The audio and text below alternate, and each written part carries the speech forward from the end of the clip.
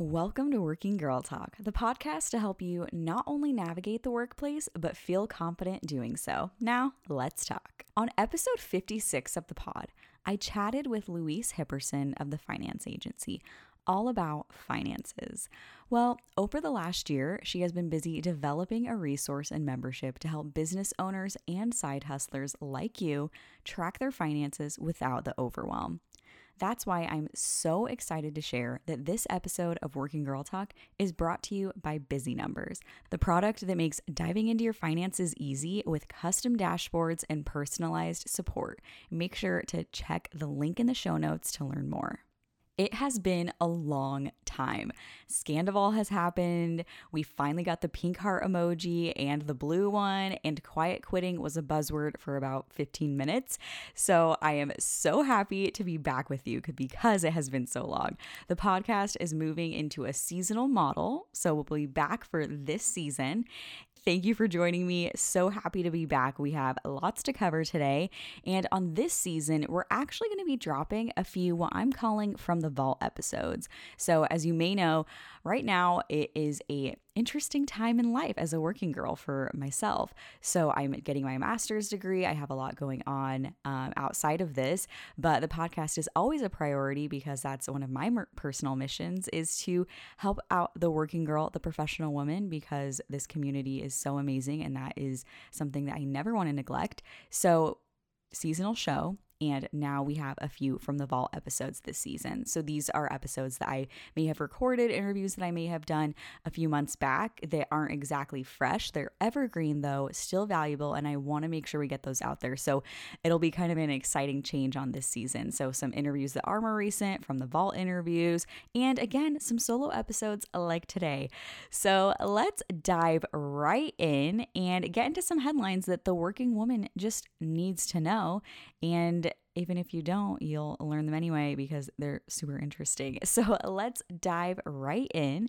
And let's start with each year. Fortune publishes lists that rank the highest revenue generating companies in the United States. And they released the list this year. And let's go down to the top 10. So number 1 is Walmart. Number 2, Amazon.com. 3, ExxonMobil. 4, Apple. 5, United Health Group. 6, CVS. 7, Berkshire Hathaway. 8, Alphabet, owner of Google. 9, McKesson. 10, Chevron. So there are your top 10 revenue generating companies in the United States from Fortune. Always something interesting to know. Walmart is really just reigning supreme there at number 1. And next headline from the BBC, Apple has said it will no longer automatically change one of its most common swear words to ducking. So this is kind of a funny update that came out of the World Wide Web Developer Conference this week, which is Apple's huge event they do once a year where they announce all the new releases, developers come together, all of that fun stuff. And this autocorrect feature has long frustrated users, they say, and their AI will be able to detect what you really mean here. Are you trying to say duck or are you trying to use the F word, pretty much? So the autocorrect change will be part of iOS 17, which should have a general release in around September. That's not all that came out of the Web Developer Conference. So let's dive into a few more updates here. So CNBC actually did a really good breakdown because sometimes it's hard to digest.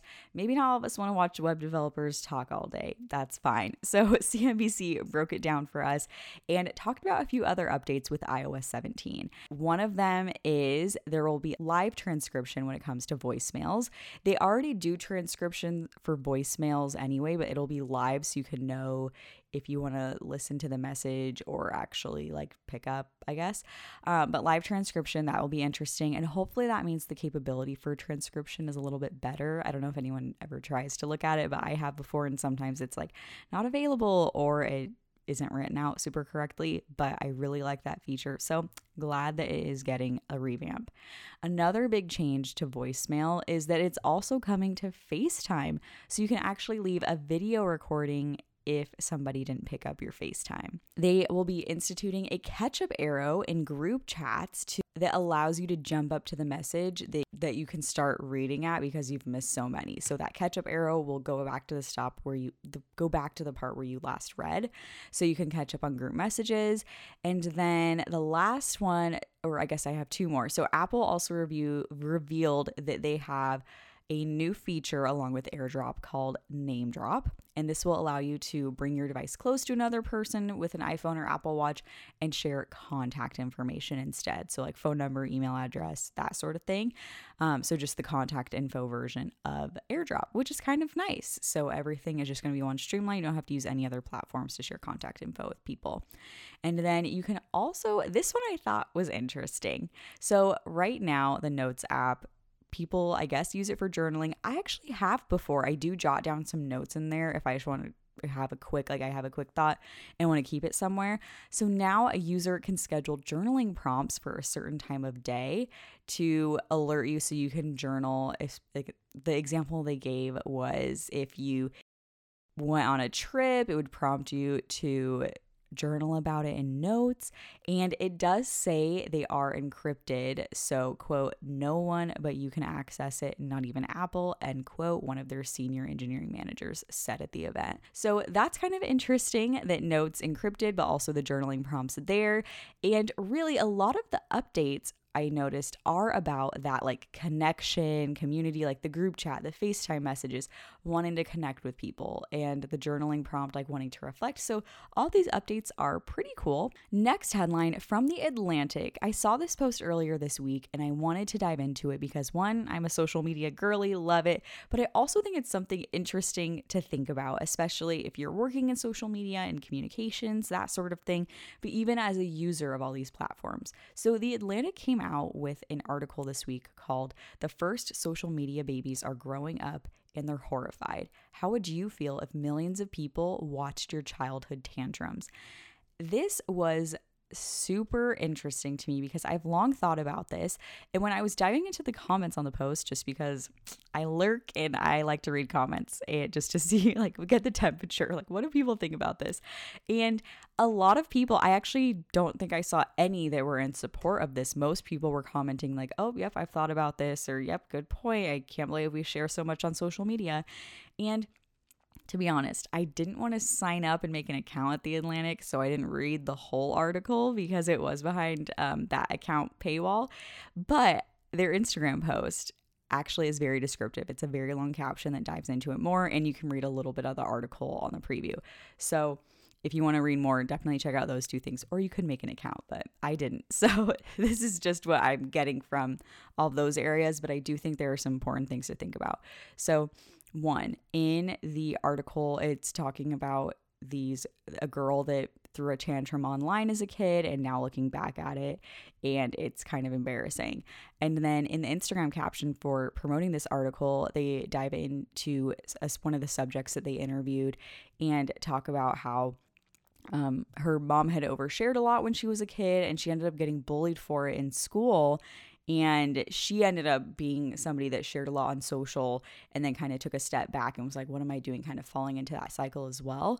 And now she is an advocate for internet safety in children. So it's kind of interesting that she was able to flip to the other side of it, I guess. But overall, I think it's something to think about. I've long thought about this. Just the thought of like control and consent on social media and asking somebody if they are comfortable being shown on social media and videos, especially in personal settings like at home or in sad moments. There's been a lot of videos where it's like people are crying and upset and it was like a prank or something. And so there's a lot of video content like that. I'm sure you can kind of think of some of the videos that I'm thinking of too. But are we asking people for permission first? I don't have kids, so I don't know what that dynamic is like per se, but I guess I am a kid. I am a child. But I also didn't grow up I'm not a child anymore, but I am somebody's child. There's the point there. That social media wasn't really a thing when I was a young kid growing up. Facebook started becoming a thing for me when I was in like high school era of life. So I didn't super have to deal with this, but I think it's something interesting to think about. just because it's a member of your family, do you still have permission to be posting them? And do they feel comfortable with that? And just because they felt comfortable with it, maybe if they do say yes, do they always feel comfortable with it? And I know that sometimes you don't even think about it. It's like, oh, if you're in a public place or in a group setting, you're taking a picture or video for social or whatever. But I think, which even that has its own, like, should you be asking for permission for people? Probably. But do we always do? No. But in these personal settings, I think it's such a different thing because it's, I don't know, you're young, you're growing up, these tantrums, specifically like that line they said, how would you feel if millions of people watched your childhood tantrums? I think that's kind of like the sad part here, is that there is that emotional factor that comes with a lot of these social posts or people who are highlighting children or family members. Usually it has that emotionally charged element. There was, I don't remember the exact scenario, but does anyone remember a few years ago, there was like this YouTube video that kind of went viral because she forgot to cut out the part where she was telling the kid to cry more. Does anyone remember that? Again, look it up, fact check me, because I don't remember who it was or the context, but I remember it was kind of strange because they were supposed to be sad and the kid wasn't crying enough apparently. Either way, this is kind of a strange phenomenon to be thinking about. I do agree that we probably need to be more cognizant of how we're presenting others online, especially family members, especially in personal moments, because you don't know how they'll feel about it later. So something to think about for sure. And now a word from our sponsor. As a business owner or side hustler, it is so important to know the numbers behind your business, but it's not always easy to understand them, unfortunately. That's where today's sponsor comes in.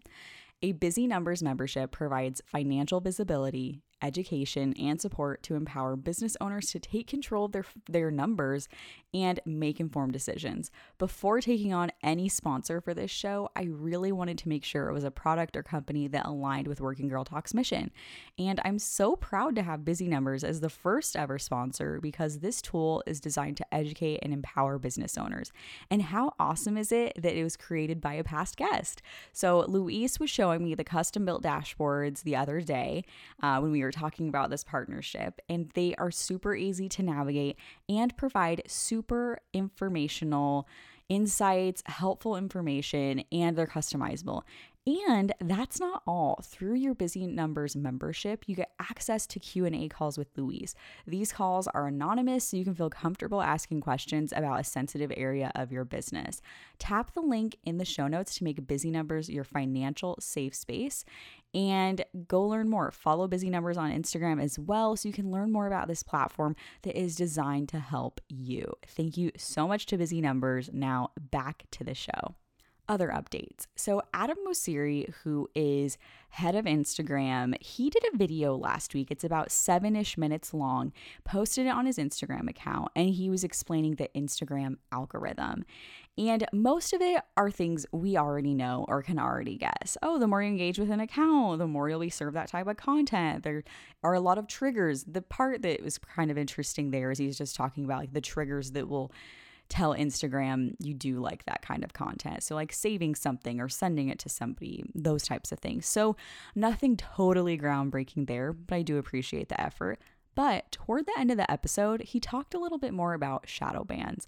And if you thought your content was being banned or suppressed by the algorithm, that there were steps you could take to actually check it out. So he talked about a few settings that you can dive into to see the status of your account, to see if content on your account is getting suppressed, which I thought was super interesting and actually pretty helpful. Sometimes it's hit or miss with resources that companies in general provide, but I actually thought this was a very helpful resource, and shout out to them for putting this out because I know that's always a question, is the algorithm, and that's always the point of blame too, is the algorithm. So I'm glad they were able to put something out that kind of explained it a little bit.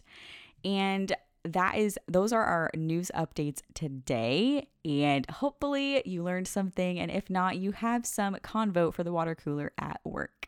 And do water coolers, are those even a thing? I guess they still are.